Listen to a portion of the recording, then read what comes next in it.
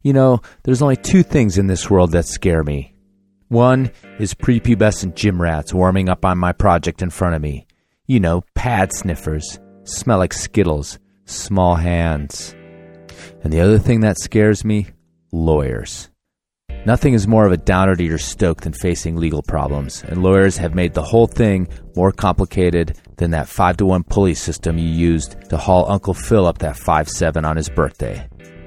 But seriously, facing legal problems and finding a lawyer to help can be pretty gnarly. But Dan Markoff is here to help. Climber, lawyer, a NormaCast fan, and partner at Atkins & Markoff, Dan has set up an email hotline to field your inquiries about any type of lawyer you might need. Family law, criminal, injury, bankruptcy, and a whole bunch of other arcane things that you never thought would happen to you right up until they did. Email climbinglawyer@gmail.com with inquiries. Dan knows this shit scares you too. Once again, that's climbinglawyer@gmail.com. All right, on to the show. We gotta get Listen, where are you playing in town? You playing here? We're doing the Normo Dome, whatever it is. It's terrific. Oh, it's yeah, the big place, that side of town. That's a big place. You sold it out. 20,000 seats. You really should. Look, you better get up there before you panic. Those pens are loose. You're very good. I have really enjoyed playing with you. We'll make it. I don't think so. But we shall continue with style.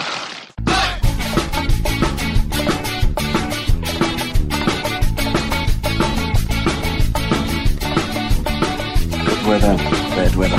Now or later, anytime for climbing. Hey folks, this episode is also brought to you by Black Diamond Equipment, Maxim Ropes, and as usual, our friends at Defiant Bean Roasters. Go to defiantbean.com and enter Normo at checkout to get a discount on great coffee. All right, let's see if I can get this thing started again.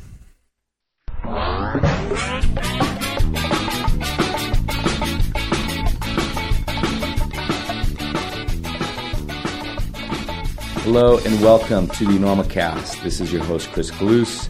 It is July 5th, about 12:30 p.m. Mountain Standard Time. And since I am trying to go climbing today, despite the intense heat, I'm going to try to make this short. I'll be heading up to Landers International Climbing Festival next week, along with my sometimes intern, Chris Parker, as well as a few other people. And you should join us up there as well. It's always a good time, good climbing, nice place to be in the summer. Amazing town. Lander is very welcoming, and the climbing community is also very welcoming. You can camp for free in the park. Can't beat that. Anyway, more information and details at climbersfest.org. Hope to see you up there. Have a beer at the Lander Bar. Now, there's nothing else to report. I just want to thank everyone, as usual, for the donations, the support, the interest, the emails. I want to thank my sponsors. And if you want more information about the podcast or about how to help out, you can check it out at anormalcast.com. That's the website. There's some stuff going on over there. Have a look. A little bit of effort and time on your part really helps out. And the main thing is, don't forget to tell your friends. Okay, on today's show, Cincinnati climber and musician and artist Kris Odub Hampton. Kris is a very interesting and complicated guy, part provocateur, part mentor, part just straight up climber. Kris found climbing through a rather hard road and has arrived, at least for the moment, at a place of contentment and wisdom, a little bit of wisdom imparted on the show. I've interspersed a bunch of his music in the show, and you can find the full tracks and more music at odubmusic.com, and it's also linked at anormalcast.com. So if you like any of what you hear or just want to hear more, hear the full tunes, they're posted up over there. Some of them are free. Some of them cost a little bit of money. But just check out his website and click on music to find it. I'm sure he appreciates any of the interest in his stuff. So let's go ahead and get started. I'll see you guys in Lander. Some of y'all up there in Lander for the next show.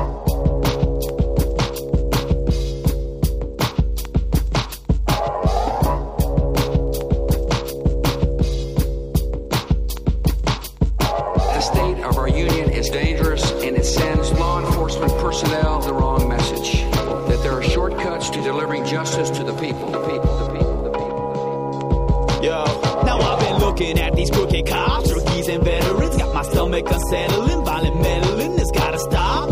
Single file in this direction we're heading. Yeah. These were silent it's stereo and I'm working the phone thing. Yep. Anyway, that works. You're good? You can hear us both? Okay. I'm good. Cool. All right, well, I'm just gonna go ahead and intro you. So this is it turns out that the Dwayne Raleigh interview was the penultimate closet interview, although this may be as well, because I have 2 more days left and I might squeak another closet interview out of this whole thing.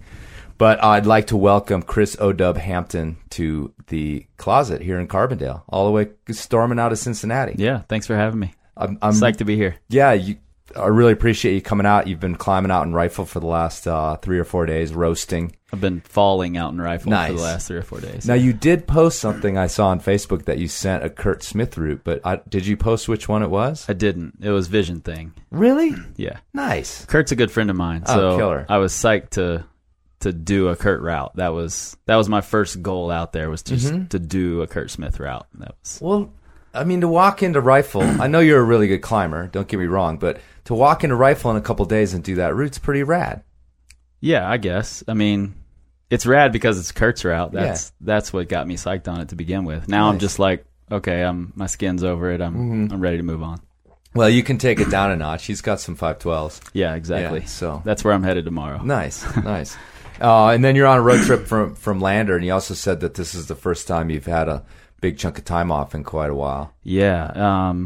I mean, I've been in a career for a long time now, so it's been since I was probably 13 that I've had more than 14 or 15 days in a row off work. Since you were 13? Yeah.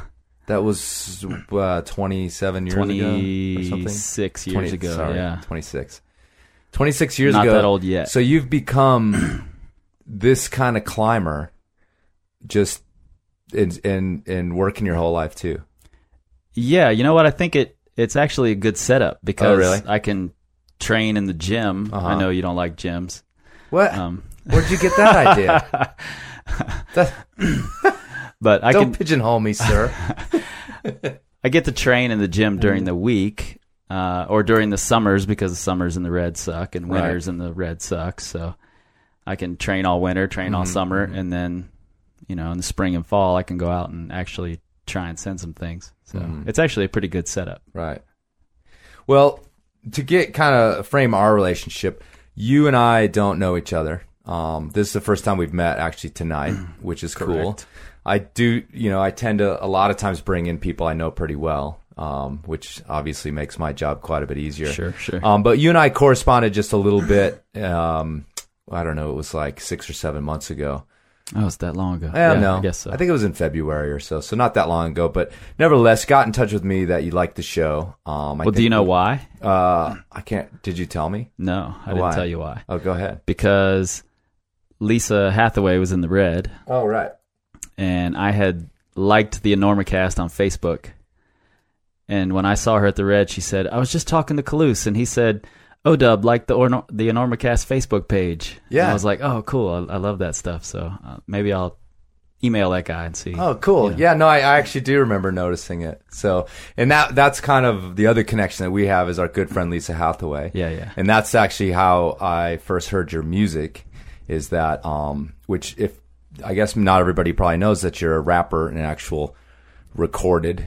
Right. I was a rapper well before I was a climber. Right on. So that's cool. So, but also have recorded a bunch of music, which we'll get into in just a minute. So the first time I heard it was through Lisa, and then so when I saw that you'd liked the Facebook page, and this was back when a few enough people liked it that I could really keep track. Although it's not that many still, but yeah. So I was still doing that. Stock. So I appreciate that. And then we corresponded a little bit about music. I brought up the disposable heroes of hip-hoperacy, which you were excited to Yeah. hear that somebody out there remembered that band. You and I, that's it. That's pretty much it. When I sort of field that to people, they're like, who? Yeah, Michael Fronte, yeah. That guy used to be like tough guy rapper dude way before he was dreaded out peacenik guy. So yeah, if you're out there and as soon as you're done with the show, you got to get on, it's got to be on iTunes, right? No, I don't know. Anyway, it's probably on YouTube. The name of the band is the Disposable Heroes of Hypocrisy. Right. And what was the name of the album? It was like something about... I can't remember. Sure. It doesn't matter. There's only one. Yeah. So check it out. It was short-lived. Michael Fronte, way before he was Peacenik guy. Yeah. So it's actually a badass album. After we got in touch, I went back and listened to it. So did I. And I was like, man, this shit is pretty good. Like, it's still pretty good. You know? Like go ahead. On a total side note of that, I just read an interview with Rick Rubin, and he talked about Public Enemy, and when he talked Chuck D into recording and being a rapper, Chuck D came to him and said, "I'll only do it if we can not be a rap group. I want to be more like The Clash." Oh, right on. And I just thought that was cool. Along that same sort of line. Yeah, totally. Well, you know, that kind of rap music is... I'm not a huge aficionado. Sure. But, you know, if I was forced to kind of name who were some of the artists that I actually listened to enough to kind of recognize, it would go back into that vein in terms of Chuck D and in terms of a lot of the political, a lot of the social, which was a big part of the Disposable Heroes as well. Social commentary, and in fact, that's the one thing about that album that's a little bit anachronistic is some of the issues they're talking about. Some of them are universal, some of them are pretty specific, but, you know, in The Clash, too, they had sort of, at least later in their career, had this kind of social message as well. Right. You know, that's the kind of thing that I responded to in terms of rap music. And so as we get into talking about it, I mean, I'm sure your depth and your background in it is way deeper, so you can start making fun of me anytime about my lack of rap knowledge. I'll do that. Yeah, totally. So, but anyway, I'd like to kind of get back into that. You've got a kid, and did you grow up in Cincinnati? I did. Okay, so you got a kid growing up in Cincinnati. He's a rapper before he's a climber. Yeah. He becomes a climber. Breakdancer before I was a rapper, then climber. Okay, so, you know, I end up talking to a lot of people, and one of the things I usually comment on is that so many of us climbers really have a pretty similar path. You know, kind of a squirrely kid, usually white, middle class, you know, didn't fit into the normal milieu in high school and found this thing. You know, it's like, I think that's a pretty common story. That's my story, essentially. Sure. Yours sounds like it was a little bit different. So tell me a little bit about growing up in Cincinnati. It's kind of funny. I grew up in a neighborhood that was all white, 100% white, and very, very racist white. Really? You know, they're the first black family that tried to move into my neighborhood got a cross burned in their front yard. And let me frame this real quick. You're 39. 39. Yeah, so this would be late 70s in terms of being a little kid. Even early 80s. Yeah, in early 80s. Even into the early 80s, it was still all white. Since he has that reputation. Parts of it, yeah, definitely. So, anyway, go ahead. Sorry to interrupt. So I grew up there and realized pretty quickly that I was in this place that was just confined, you know, and a neighbor moved in next door, and he brought with him, he came from New York, brought with him a tape of, I think it was the Fat Boys, was the first rap tape I ever heard. And I was just mesmerized. Like, this was totally different from what my parents listened to and everyone else I knew listened to. So I had to learn it, you know, and I remember hoarding these tapes. I would get these tapes, or I would record them from him, and I would make several copies because I knew when my stepdad or my mom found them, they would confiscate them. You know, like, you're not allowed to listen to these. This language is bad in these, and they would take it, and then I would just have another copy anyway. So we started breakdancing at skating rinks, and that just led to rapping eventually. You know, I just got into the hip hop scene and just led to rapping. So at school parties, things like that. And it turns out that we may have roller skated together at, what's the name of the place? Castle Skateland. Skateland in Loveland, because I lived in Loveland from kindergarten to third grade. Right. Which were pretty much my roller skating years. Yeah. So. And I probably would have been, I definitely would have been around at some point. I worked at Castle Skateland later on. I was actually the chicken during the chicken dance, and yeah. Nice. It was cool. I probably had moved away by then, but. You were gone by then, yeah. So, well, you also brought up breakdancing, and it reminds me that one of our family friends that lived there in Loveland with us was also a breakdancer. And so this was like that was the era. Yeah. When like breakdancing totally hit it. My first concert actually was when I was 14, and it's when I got really into breakdancing. And right before I started rapping, and it was the Fresh Fest '88, I think. Mm-hmm. And I believe I've seen all these guys since, so I might be confusing it, but I believe it was LL Cool J and Run DMC and Houdini, and just this enormous cast of who's who in old school hip hop, you know, and that was really seeing them on stage and seeing the breakdancers was cool. But then when I saw the rappers on stage for the first time, I think that's when it said, that's what I want to do. You know, I want to be that guy. So I want to get to the climbing thing in just a minute, but so growing up in this neighborhood, right, and putting yourself into this other world that was predominantly black anyway. Yep. Like, how did that go over with the neighborhood? Didn't I mean, go in terms well of friends all. and things like that. I got a lot of shit. I was told I was the next, N-word to be kicked out. Sure. And all sorts. I mean, I got in a lot of fights. I fought a lot when I was a kid, and largely because of that, because I didn't know any better, so I acted black. I tried to talk black. I dressed black, And it turns out the high school I went to was probably 50% black. So then it became a little easier. But up until high school, it was tough. Yeah, but did you get crap from the other side too? I mean, any sort Not of really. like white boy rapper garbage? Not really, No? because I was as good or better than all they were. Okay. So, it, and actually in junior high school, when I first kind of let it be known that I was not the rock and roll white guy, was some guys were practicing for a school talent show in junior high. Okay. And they were breakdancing. And I approached them and I was like, well, I've got this and I've got this and, check this out. And they were like, whoa, where did you learn all this? And that's kind of where it started. So, Sure. So a lot of my friends ended up being black guys in high school. Right. So.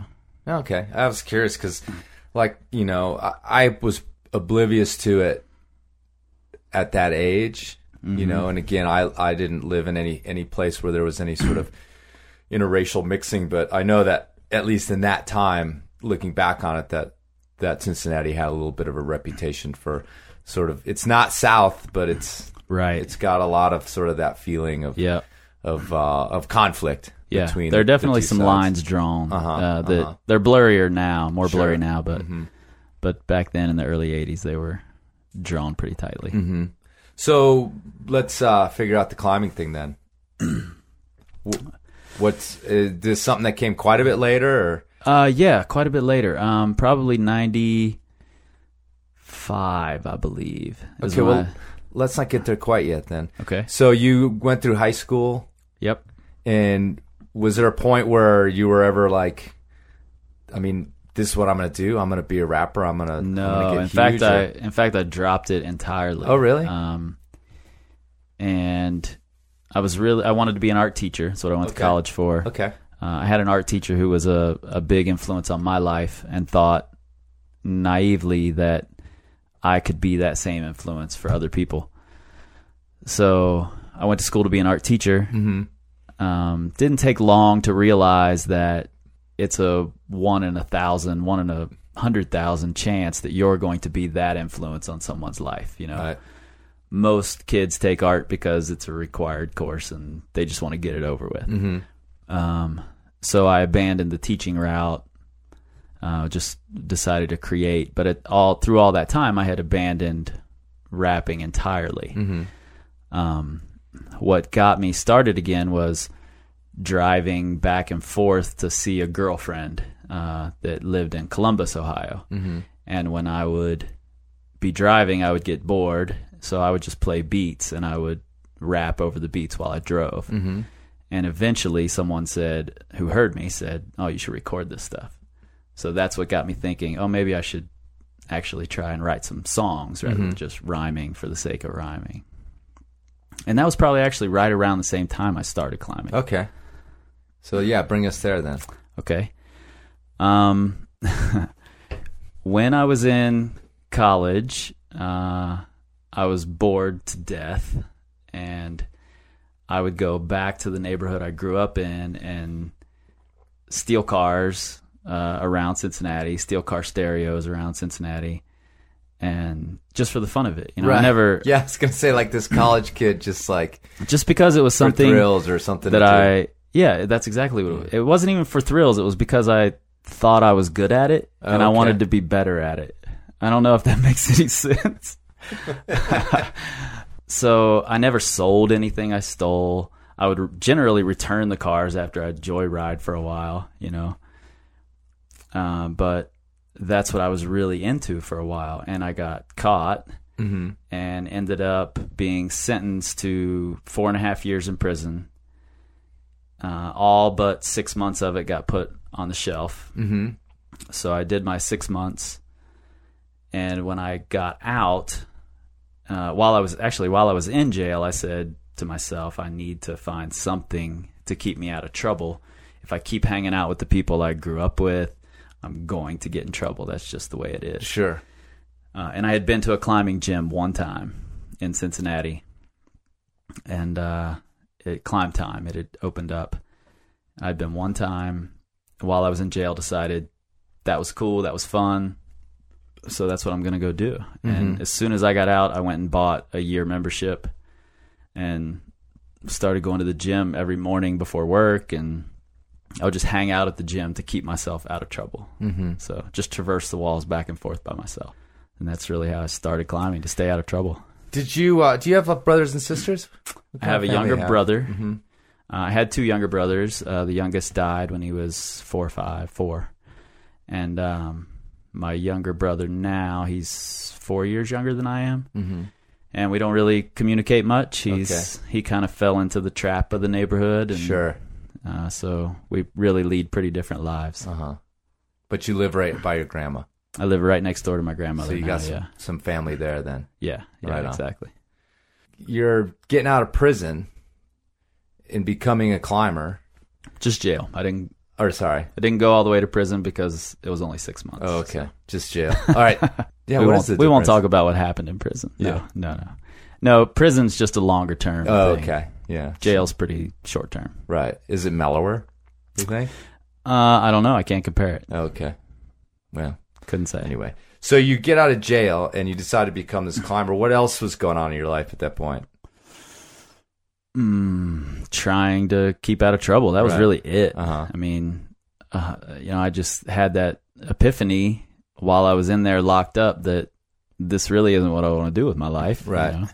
So that was really it. Every day was struggle to stay out of trouble. That was it. I had to basically abandon all the people I'd grown up with and all my friends that I'd known since I was a little kid. Basically abandon them to become someone different. So that was really all that was going through my head was stay out of trouble. Don't go back. Don't go back. And you found something obviously inspiring in climbing.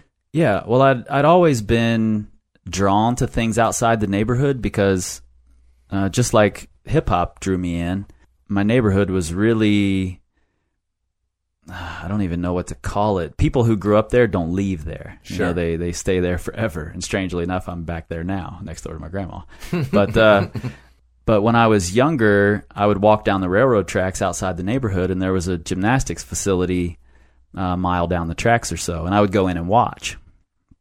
And eventually I saved up some money from working and went and took a class inside the gymnastics facility, a tumbling class. And eventually it came to the point where I was teaching a tumbling class inside the gymnastics facility at Queen City Gymnastics. And so that was a good outlet for me for a while. And then once I got older, climbing became that same outlet. Gymnastics kept me out of trouble for a little while, as long as I could afford it, which is a ridiculously expensive sport.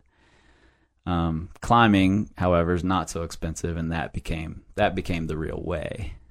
And what was your path sort of through climbing in terms of, you started out in the gym? How quickly did you start thinking about climbing outdoors and those sorts of things? And another question, did you, with that community, I mean, did you start to meet people right away? Did you have a mentor? Did you have anybody that actually that sort of filled those shoes? Several mentors along the road. The first guy was definitely I believe he grew up climbing in Minnesota. I know he did some things at Devil's Lake. His name was Chris Eklund, and he was mentioned in John Sherman's Stones of Years book, which I thought was the coolest thing on the planet, you know, that there was this rock climber working at the gym in Cincinnati who was in this book, you know. Sure. I just thought it was super cool. So I would go in and talk to him all the time, and he kind of took me under his wing and helped me learn how to climb a little bit, and I responded fairly well because I had been doing gymnastics and I had tumbled almost all my life. There was a mattress factory in my neighborhood, and we would steal mattresses and line them up and learn how to tumble, you know. So it was just I had an awareness about my body that climbing came somewhat quickly, and he recognized that and kind of took me under his wing, and he suggested that I get outdoors pretty quickly. He sold me my first set of quick draws, and you know, I remember calling him. I was at work one day at a pizza place, and I called him, and you know, I've been thinking about this, and when you get to the top of a sport route, how do you get back down? Do you always have to leave something at the top to get back down? You know, I didn't realize there were set up anchors that you could lower through or wrap down or whatever. I didn't have a clue. Right. You know, but I was thinking about these things, and the Red River's only 2.5 hours away. So. So give me a time frame of this. What years were this when you first started? I started in 95, I believe. I believe it was April of 95. Right. And within that first year, I had gone outside for the first time. So that puts you like in your early mid-20s. Yeah. Yep. 21, 22. Yep. Yeah. That's really interesting to me, because the reason I just asked that is because the way you were just sort of talking about it, like, I don't know, this is just going to sound kind of weird, but whatever. But it was like really childlike, the way you just were like, exactly. You know, at 21, it's maybe like the most egotistical time of your life. Yeah. You know, I always told my older students when I was teaching high school that like 18 or, you know, 19, 20, it's like, it's where the difference between what you think you know and what you actually know is the widest. Yeah. Like, yeah. It's when it's the biggest gap, because you think you know everything and you don't know shit. Yeah. 10 years later, you start still to realize think you know everything. Yeah, but you know, it's like you also start to realize there's some shit you don't know. Right. But so to have a guy who's 21 years old, you know, to be that sort of open about like, I'm confused, I don't know what's going on. I think most people would have just gone out there and I'll figure it out. Well, it was largely because it's totally awesome. It was largely because I had figured it out on my own and gone to jail because of it. You know, I knew I needed to start over. I knew I needed somebody else's perspective. I needed some other things in my life, and I didn't know where to go for that. Sure. You know, no one in my neighborhood left my neighborhood, so I have to just open myself up and see what happens. Did he explain how to tie through over the phone? He did. Yeah, and it was this epiphany, like, oh, I can go out and not have to leave a carabiner at the top of every route I climb. Right. It's amazing. Yeah, now in rifle, you don't even have to Exactly. You don't even have to think about it. Right, it's perfect. And the red, too. So I don't even know what to do when I have to hang draws anymore. The other thing I wanted to ask you about is you know, I've been watching you hang out with some younger climbers that came with you on this road trip. And you know, I want to get to the rapping thing where that comes back in just a second, but I wanted to ask you about this arc of your climbing here in Cincinnati. I mean, clearly you stuck with it for what sounds like about 20 years now. I quit for a few years when Okay. I really started focusing on music again. But I've always been involved. You know, I was still part of the community even when I wasn't climbing much. Feels like you've ended up, you know, what was this guy's name from Minnesota you just mentioned? Chris Eklund. Yeah, it feels like you've almost ended up filling his shoes for some other younger climbers. And I was wondering if that was something you did consciously, or am I off base by, like, in the few minutes that I've known you now? Yeah, I remember consciously thinking that I wanted to be for somebody what some of these guys have been for me. I pretty quickly got into trad climbing in the red, and there were a couple trad climbers that really stood out as the big developers in the red. You know, Tom Souders, Jeff Koenig, John Bernal. I really looked up to these guys. And because it's such a tiny community, which is one of the most amazing things about climbing, you know, I got to climb with these guys, and I got to meet these guys and really talk to them.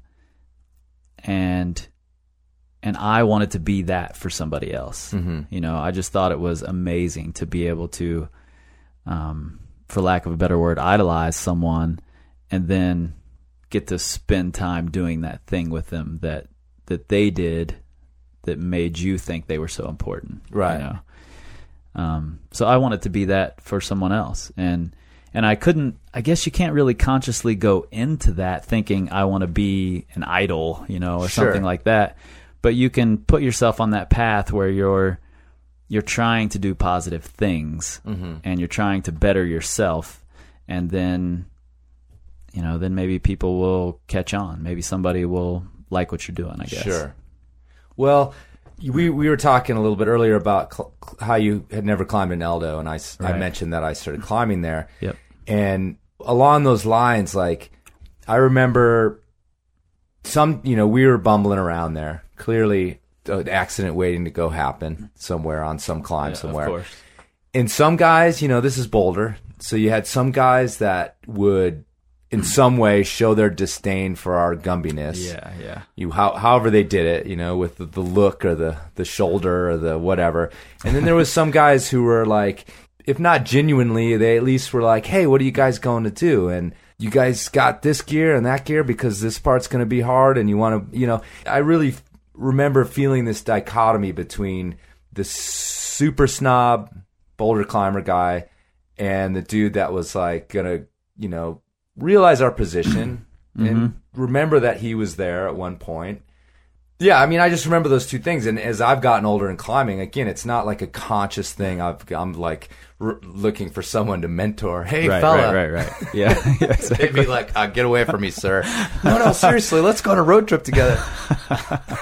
But you're putting out wanted ads in the newspaper. Yeah. I'm going to make a young boy joke, but let's keep it on that level here. But yeah, I mean, you know, but you can just be that guy that's like just even sort of cool. Like, you don't have to go over the top, but be aware that, like, if you're going to be a snot to some younger climber, like when you read your bro's name in this book, I mean, these little things can be this huge impression on somebody. Yeah. And just being a dick for 1 minute could be something where 10 years later, they're like, yeah, that guy, I remember that guy. He was a total dick to me. Well, I can definitely be a dick for a minute. Yeah, I know you can. There's no question about that. Yeah, I can be a dick. Well, we'll get into that. I think we'll get right into that then. But anyway, you know, going back to that, it's like, I just feel like there's, whether you've been that way all the time, but you seem as though at this moment you've arrived in this place where, you know, I'm in a happy place. Yeah. So it's good. And no, well, that was actually, I was going to ask you one other question about this era is did you stay out of trouble? I did. Okay. I did. I stayed totally out of trouble, and all's good. All right. I have no pending cases, nothing. I'm good. Everything's cleaned up. Yeah. You've had it all taken care of. Yeah. One way or another. Happy place. All right. Good. All right. Let me ask you about the music then. Because again, I think if anybody knows your name and you've got the handle.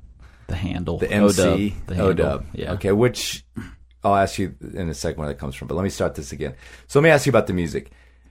You were a rapper, you gave it up for a certain amount of time, then it comes back, then you become a climber. I think anybody who, outside of sort of the Cincinnati scene or whatever, will primarily know you for this, that you've made these like climbing rap songs. Yeah. Okay. And published them. They're on the internet. You can find them easily. Check them out.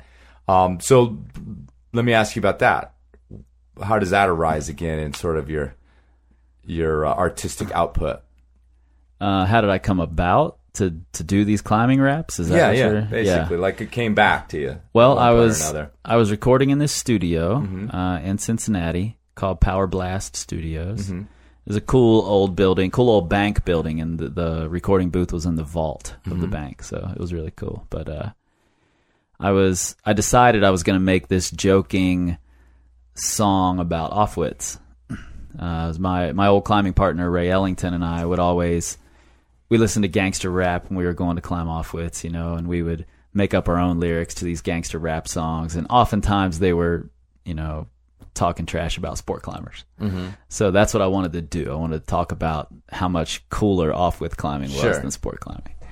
And so I made this song about off-wit climbing, and I recorded it in the studio. And I had recorded quite a bit with the engineer there, so he wasn't going to question it. But unbeknownst to me, while I'm in the booth, a couple guys come in who are waiting for their session, and they're all, gangstered out guys. And, and when I come out of the booth, they're just looking at me all kinds of crazy, like, off-wit. And I'm just like, don't ask, And so I run into these guys, and the engineer at the time starts picking up on it as well. Over the next several weeks, they start calling me off-wit, first of all, and they're using the term off-wit as like off the chain or off the hook. They're like, "Oh, that shit was off-wit."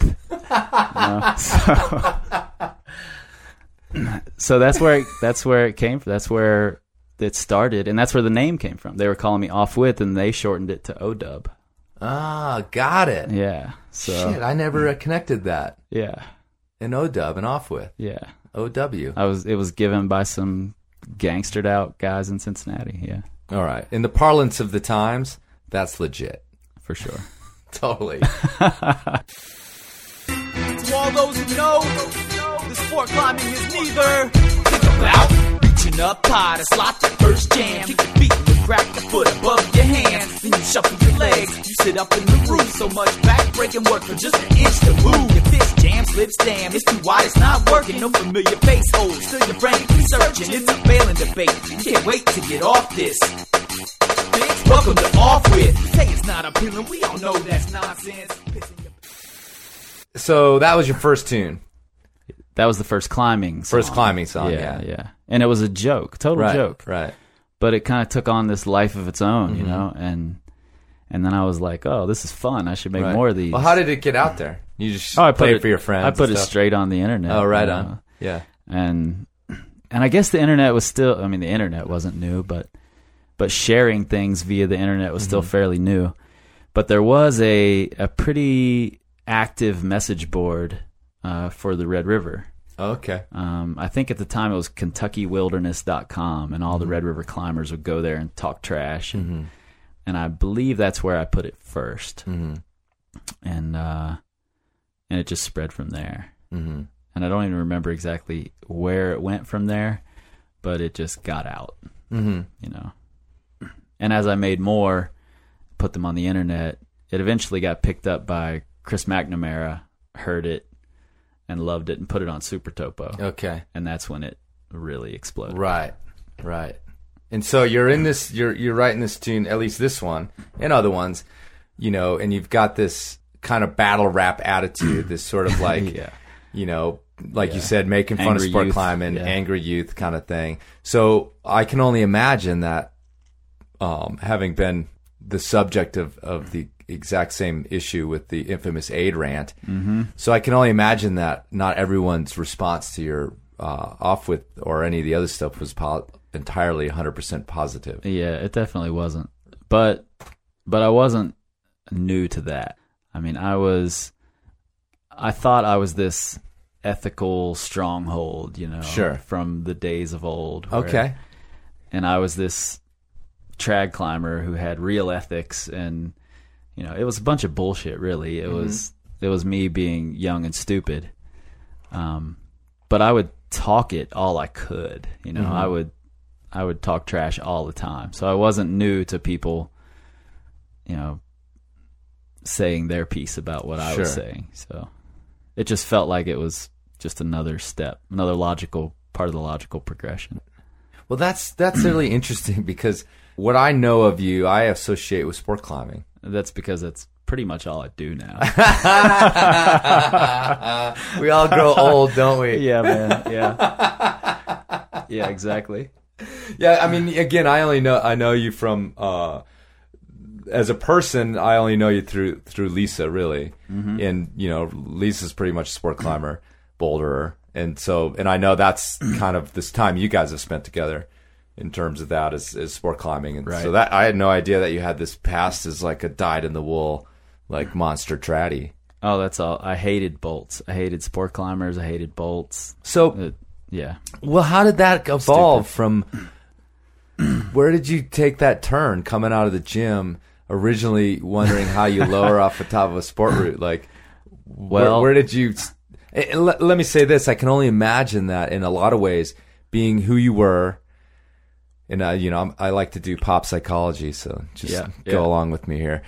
You've got this kid who had to throw elbows when he was younger, living in that neighborhood, being into what you were into. So, did you find this like, okay, I can beat this guy, and here's my new thing I can counter on?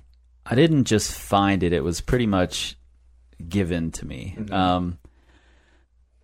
I'll blame it all on Ray Ellington, who's the author of the Red River Guidebook now. Okay. So all of you who buy his book, blame it on him. Okay. Basically, I was a sport climber, a gym climber. Ray was from Cincinnati. He starts coming to the gym, and he's a traddy. Okay. And he had been living out in Zion and doing walls out in Zion. And I went out to the Red one day, the day I did my first 512. I also led my first trad pitch, and it was with Ray, who at the time was drunk, and said, I'll lead the first pitch of this, you can follow me so you can see how the gear looks, and then you can lead the second pitch. It was just a 5.7 roadside attraction, super classic climb. Well, Ray solos the first pitch, hands me the rack at the top of it and says, go ahead. And I'm like, I don't know how any of this works. What do I do? And he's like, if you put it in and it doesn't fall out, it's fine. So I climbed it, and it just seemed cooler, and listening to him talk about his projects, these 510s that were impossible sounded so much cooler than wearing Verve and being a sport climber. Sure. Just sounded harder. Right. So that's what I wanted to do. And then I stopped. I didn't clip another bolt for probably 8 years. After that day? After that day. Literally, like, that was it. I'm done. Yeah, I'm done with sport climbing. Wow. And the way we discovered Offwith was also similar. Ray had read something, a Steve Petro article, talking about how Offwith was hated and disliked, and Ray was like, well, we have to climb Offwith. And I was like, let's do it.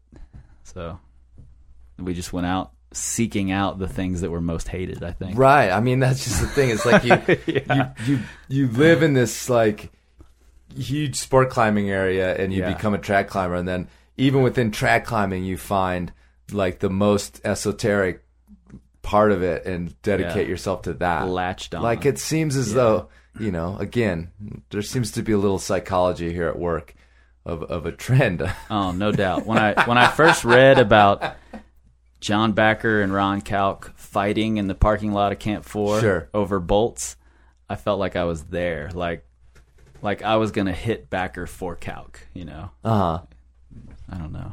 Messed up. No, I mean, like I said, I'm glad that you've arrived in this other place. Happy place. And again, meeting you tonight is all I know of you. So it's fascinating to hear this arc that you've been through in terms of, or you're going through. Who knows? Maybe. Yeah, who knows? I may end up an ice climber. I don't know. Exactly. Well, I hope not. No, it's way too popular now for you. Way too popular. You'll have to find something new, something different. But, well, let's talk about that because, I mean, we might as well talk about it then, too. You mentioned, I Can Be a Dick. Mm-hmm. And these songs that you've made. I've been known to be. Over the years. And I just sort of like dipped in to taste a little of the controversy. But many of them, yeah, I mean, you've called a lot of people out by name. And a lot of it's funny. A lot of it's pretty much, you're calling some shit out on some people. I was just calling it how I saw it. Right. And I just felt like climbers weren't being held to the standard they should be, I guess. Here they are. They want to make a living being role models. Then they should act like role models and not bitch and whine about it. Sure. And if they fuck up, they need to be called out on it. That's just how I felt. Right. Well, I mean, I'll go ahead and call it. I mean, specifically, you've got a tune about Dean Potter's solo in the Arch. Yeah. There was a blowback from, his legal team? Yeah. Apparently. Yeah, lawyer. To which point you threw up another one. Yeah. And I suppose you haven't heard anything back from that one. Actually, I did. Okay. It was quite a while after. I've never told anyone publicly about this. Okay. A few of my friends know. I got a phone call randomly. You're telling people publicly right now. I'm aware. Okay, good. Not everybody gets the whole mic goes on the internet thing. So. Yeah. But you're obviously well versed in it, so I know how it works. I'll just let you go. I actually got a random call several months afterward from the attorney, and he said, "Hey, I just want you to know I'm no longer involved with Dean or anything that's going on with him, but I want you to know that I really like the last song." Really? And that was it. For some reason, he wanted me to know, and I don't know what that was all about. Right. I never heard anything more, but it was fun. Yeah. Well, I mean, to catch people up, Dean Potter soloed the Delicate Arch, put a video up of it in Arches, and basically it's illegal to climb on it, and it blew up. To make a long story short, he was less than apologetic. It went, I happen to know it went all the way to the Undersecretary of the Interior, not quite to the Secretary, and, almost got climbing banned in Arches, and actually it's still pretty shaky in Arches. So, what a lot of people don't know is that I didn't actually release that song just to, get under Dean's skin or something. What happened was I had recorded that song quite a while before. And originally the song was going to be ripping on a couple of climbers who were doing stupid things. I actually called Kurt Smith and said, "Hey, who else can I rip on for doing dumb shit?" And he's like, I can't think of anybody that's at that level. So, all right, well, it's going to be you then, Mr. Smith. It could have been at some point. There's a few times in his storied career. And so I made the whole song about Dean, and then I didn't release it for a long time. And then on Super Topo, I saw that they were working on the Arches climbing management plan, and they needed climbers to weigh in. And they had said, ATV riders have weighed in this amount, and climbers have only weighed in this amount. And I thought, well, if I put this song out there, and I put a link to this climbing management plan where climbers can go comment, maybe they'll get some more, climbers going there. So that's what I did. I put it on Super Topo, and with that in mind. But then it, took a life of its own at that point and just blew up. So and within a few days, I had gotten this cease and desist letter from Dean Potter's attorney. So. Okay. And what's it called? Not All Roses. It's not all just roses, Grandpa. Now, I ain't got a problem with self-promotion. I just think the hypocrisy's overflowing. Why can't we be spiritual and peaceful, but still acknowledge that we're driven by ego? I'm truly amazed by the things that you do, but 2 days later it's all over YouTube. Doesn't that conflict with your philosophies? You keep preaching it, that's what's bothering me. Hi, me again. Yesterday I soloed Heaven, not alone, silly, with my camera crew present. Let me clear it up about this arch business. All the people filming me were really close friends. I was just sharing something beautiful with them. I never thought it would cause such a problem. I only did it to commune with nature. Want proof? It's obvious in the video I sent to the news. This is not your grandma's. Is that something that's sort of still something important to you, that we get, you know, just that we get out there and sort of censor our own community in that sense? To a degree. I think what attracted me to Dean, now don't get me wrong, I think Dean is an amazing climber, and I think the things that he does are insane, and it's great that he pushes the sport in the directions he does. But when I read an interview with Dean and he complains about, you know, having sponsors and having to deal with sponsors and all of this, I'm just like, shut the hell up, you know? You're living this life that every climber wants to live. You chose it. You can go work at a bar if you want to. You know, you can go wait tables or bus tables or whatever. You can do those things if you choose. You've chosen this life, so don't bitch about it. Right. And that's what really got me irritated about Dean, was he just openly said all these. He complained a lot about being a professional climber. Sure. And that just irked the hell out of me. Right. Well, it irks the hell out of me too. Am I getting visibly irked here? Yeah. But I mean, I've had the same conversation, just that whole idea, that, well, I always joke about the climbing for yourself thing. Like, I only climb for myself. Right. It's like, yeah, I don't think so. Yeah. I mean, none of us do. No. Like, we climb for our bros. We climb for our egos. There's ego involved every time you tie in, period. And so, and if you're a sponsored climber, you're climbing for your sponsors, at least part of the time. Yeah, for sure. You know, so, and it's cool. It's always in the back of your mind, at least. Yeah, so, the first tune I heard by you, because Lisa played it for me, was She's on Fire. Lisa's favorite. Yeah, Lisa's favorite. And that one, you were just saying a couple people in that one got a little upset, but that one, I mean, that's just good plain fun. Yeah, total fun. Yeah. Total fun. There are a lot of beautiful women who rock climb. And boys are stupid. I mean, guys act like idiots out at the crag, so I just wanted to let the girls know, that's all. All right. in my own stupid way.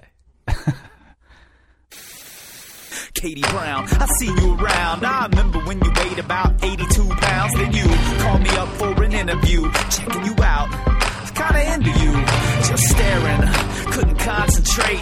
Damn, you gained weight in all the right places. Let's face it, you got it. 100% bona fide hottie. Yeah. She's burning hot, she's burning hot, she's on fire.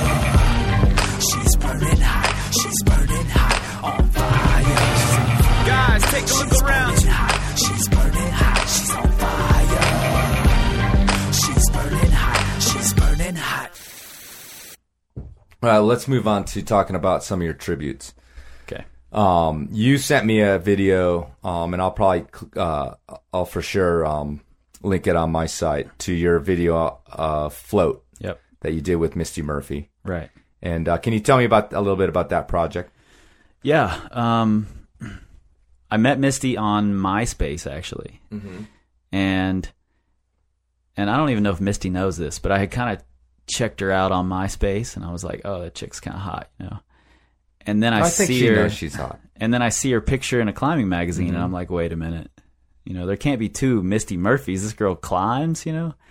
So I went back to her MySpace page, and there, sure enough, there are climbing photos, and I'm like, "Wow, how did I miss that the first time?" And then I message her and say we should do some music together. And I had listened to some of her music, and one line in particular, or one part in particular, that ended up becoming the the hook for Float really caught me.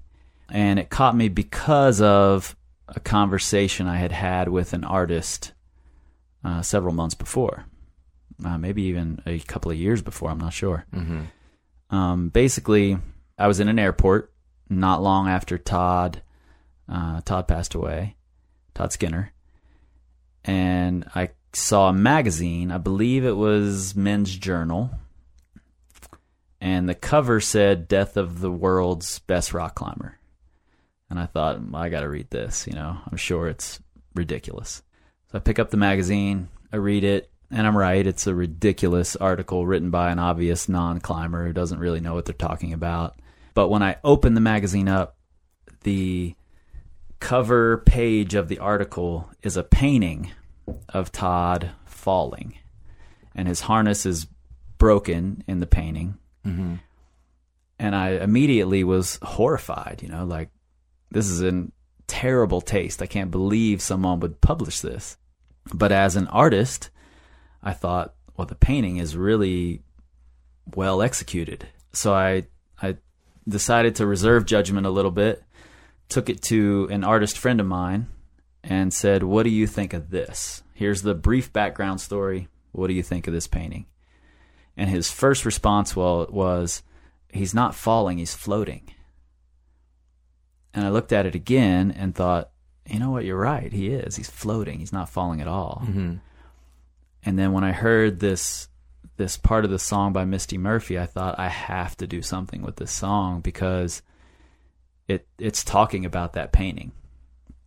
And so I sampled that piece of her song, made the very first iteration of Float, emailed it to Misty, and she added to it and made it 10 times better. I added more, sent it back. She added more, sent it back. And the song was born that way.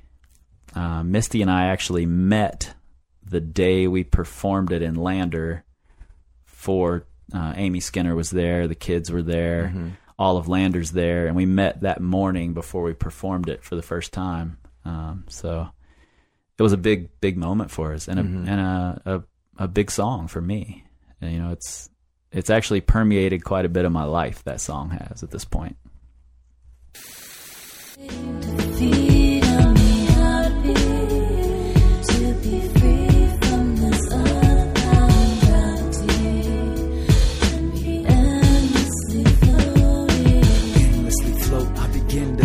Cause I can hear your voice at the end of my rope, and your friendliness won't let me bend till I'm broke.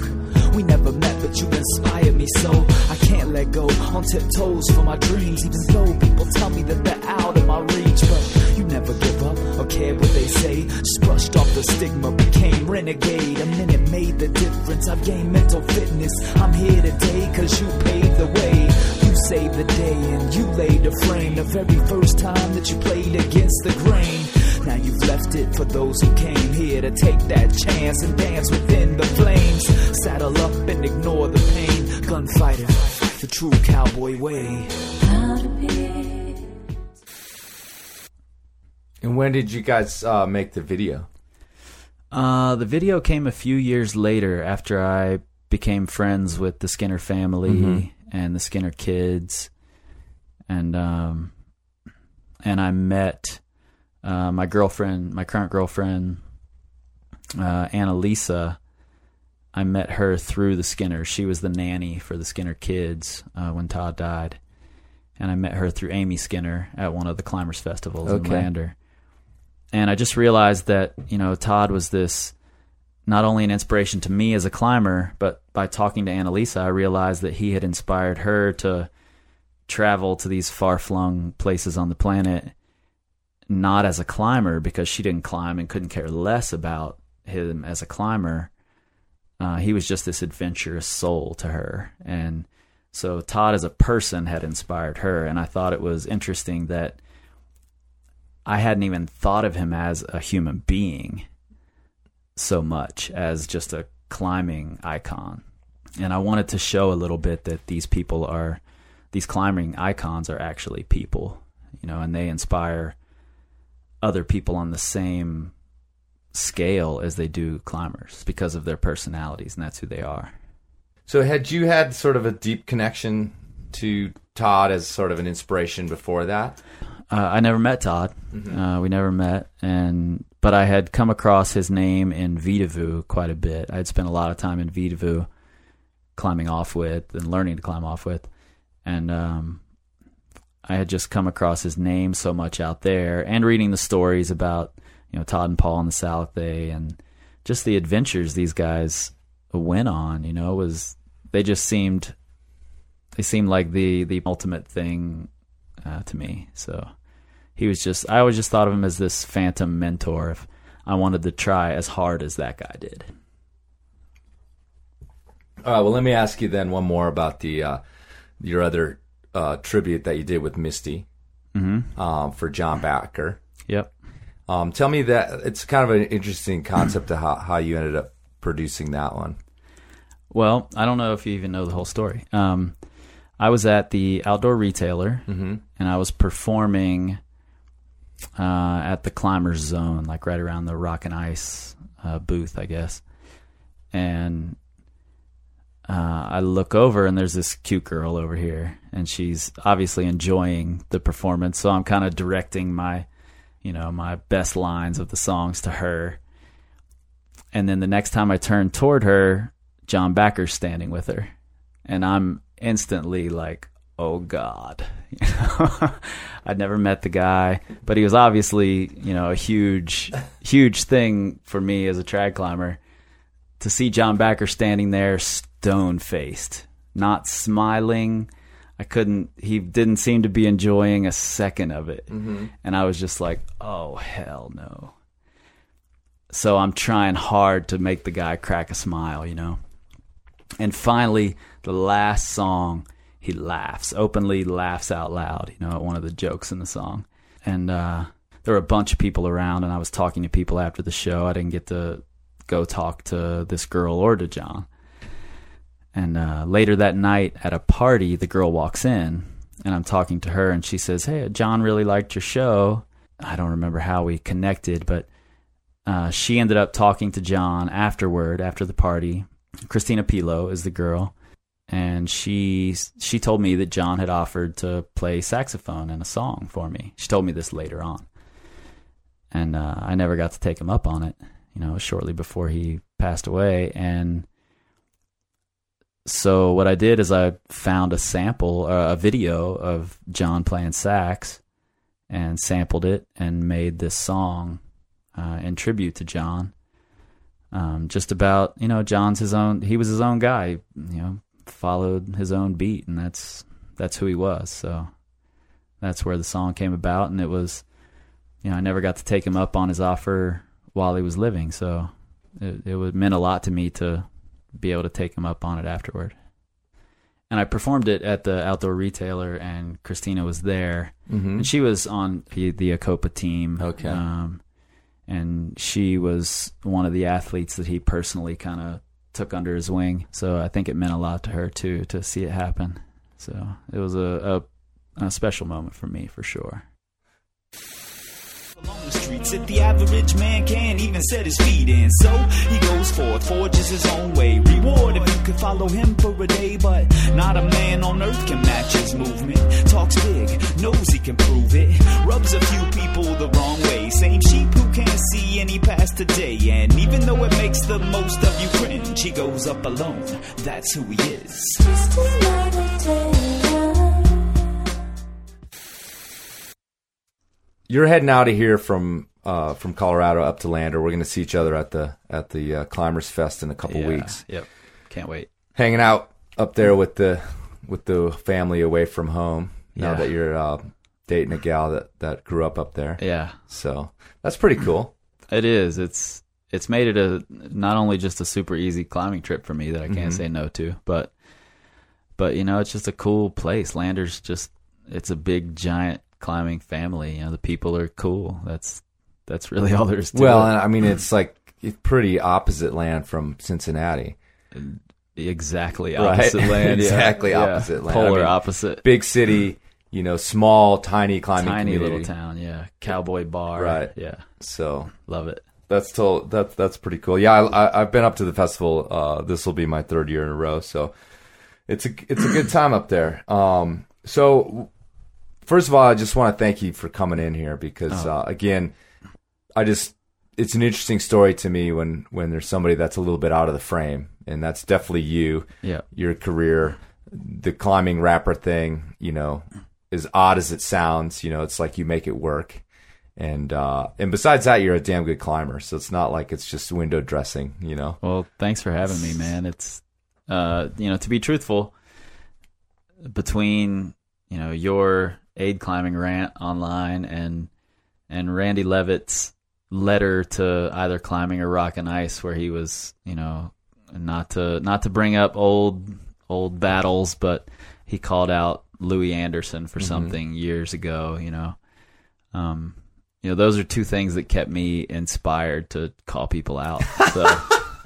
So yeah, well, I've softened too. So thanks, Kris. I've softened up. That a little happens bit with as well. age. Yeah, yeah. Older and smarter and softer. I actually, since this thing got a little bit big, and it's very little but big enough to take a lot of my time. Like my forum posting has like died off to where actually I've gotten some complaints from people. Yeah. Like, hey, dude, where have you been? Like, where's your shit? We need to hear this stuff out there. But I just don't have time to be trolling out there. Yeah, It's same a little here. Bit difficult, I don't get to post on the forum so much. It's probably for our mental health. It's probably better though, my friend. Yeah. So, but again, thanks for coming out, and we're gonna close with a piece that you wrote. So tell us a little bit about that, and then we'll hit it. Okay. And let's wait for the. Whatever, they can't hear. You guys can't hear the emergency services outside. Yeah. I hope it's not Taylor and Sarah out there in your element, drunk and crashing in my car. Yeah, not that I'm only worried about my car. Based on my calculations, they're going away from downtown. That's good. So you should be good. All right. Basically, after the first year that I went to Lander and performed Float, they invited me back for the next festival. And becoming friends with the Skinner family, and just being inspired in general by Todd and Paul and Steve Bechtel and BJ Tilden and all those guys out there who are, they embody what we all hear about Todd. They're just the absolute friendliest people you'll ever meet. They're totally willing to give up their day to take you around and show you around. And I just wanted to give them something of mine. And so I wrote a traditional styled cowboy poem using Lander route names. So really the credit goes to Todd and Paul and all the other guys who developed around Lander that kept with this cowboy theme for years and years, because I just really pilfered all the names and turned them into a story. And I think there are about 140 route names in this poem. So here goes. This here's a story about the Cowboy King and the two kinds of justice the Western Front brings. He wore an atomic Stetson, a heart full of ghosts, in love with an Arizona cowgirl named Wind River Rose. He had a strong addiction to burnt beans and coffee, horsewhipped and hogtied anybody that crossed him. They say the devil wears spurs, and spurs equal velocity, and he never been caught by a posse, so possibly he was up the devil's herd, whips, chaps, and chains. Or maybe his skills were just honed on the range. He rode an iron horse with twisted heart and snarled lip, and the guns of Diablo were holstered at his hip. Sat on a hand-tooled saddle, Mr. Majestic on the throne, hell-bent for the horizon, for he had no home sweet home. Kept a saucer full of secrets, a mask without a face. His only friends in this forsaken land were wind and rattlesnakes. He'd galloped full tilt through a month-long losing streak on a busload of faith that the next would be his week. Till he came upon a table, Buckskin Billy and Pistol Pete, Nine Horse Johnson, Poker Face Alice. The brave cowboy took a seat. This seemed to be the gathering of the righteous and the wicked, where the last man standing would have the chance to punch his ticket. In this game, you never sit with your back to the door, but he relied on bobcat logic, took a slug of the old what for, anteed up and drew a hand from the stacked deck that held his fate. But he knew his victory would be bittersweet, for he stared at aces and eights. "You ain't Bill Hickok," he told himself inside his head. "There's two types of people here, the quick and the dead." They had awakened sleeping thunder, the dealer sweating bullets, pocket derringer in his boot, but he had no chance to pull it. Now only the good die young, and Lord have mercy on the rest. And this table of genetic drifters put his hair trigger to test. He raised his nickel Winchester, the suicide king collected his pot. This was the day the earth died screaming from the rapid-fire shots. The king of fools fell to his knees, throwing the hula hand toward the light. The smoke shapes rose up behind him, the hangman in the night. He whispered, "Give my love to Rose," as he made his exodus from this land. Standing over him was the shootist, Winchester pump in her trembling hands. Every gun sings its own song, and this one sang of wealth. For the last man standing, the cowboy killer, was Wind River Rose herself. Beneath a harvest moon, in a cold October sky, the winds of war were blowing, Stormbringer on the ride. This ghost rider was a slave to history, carried a vision of a kiss, rode with whip and spur and wild horses, his steed painted orange for anguish. Lonesome cowboy back in the saddle, outlaws on the run, there were no seats in hell, and heaven can wait till vengeance is done. You see, he wasn't merely mortal, no slave to the stronghold of decay, Cloud Walker, the great deceiver, and now he stalks his tender prey. She's an American beauty, seemed to be waiting on a friend, regret for a long-ago Black Sunday, a beautiful life left to the wind.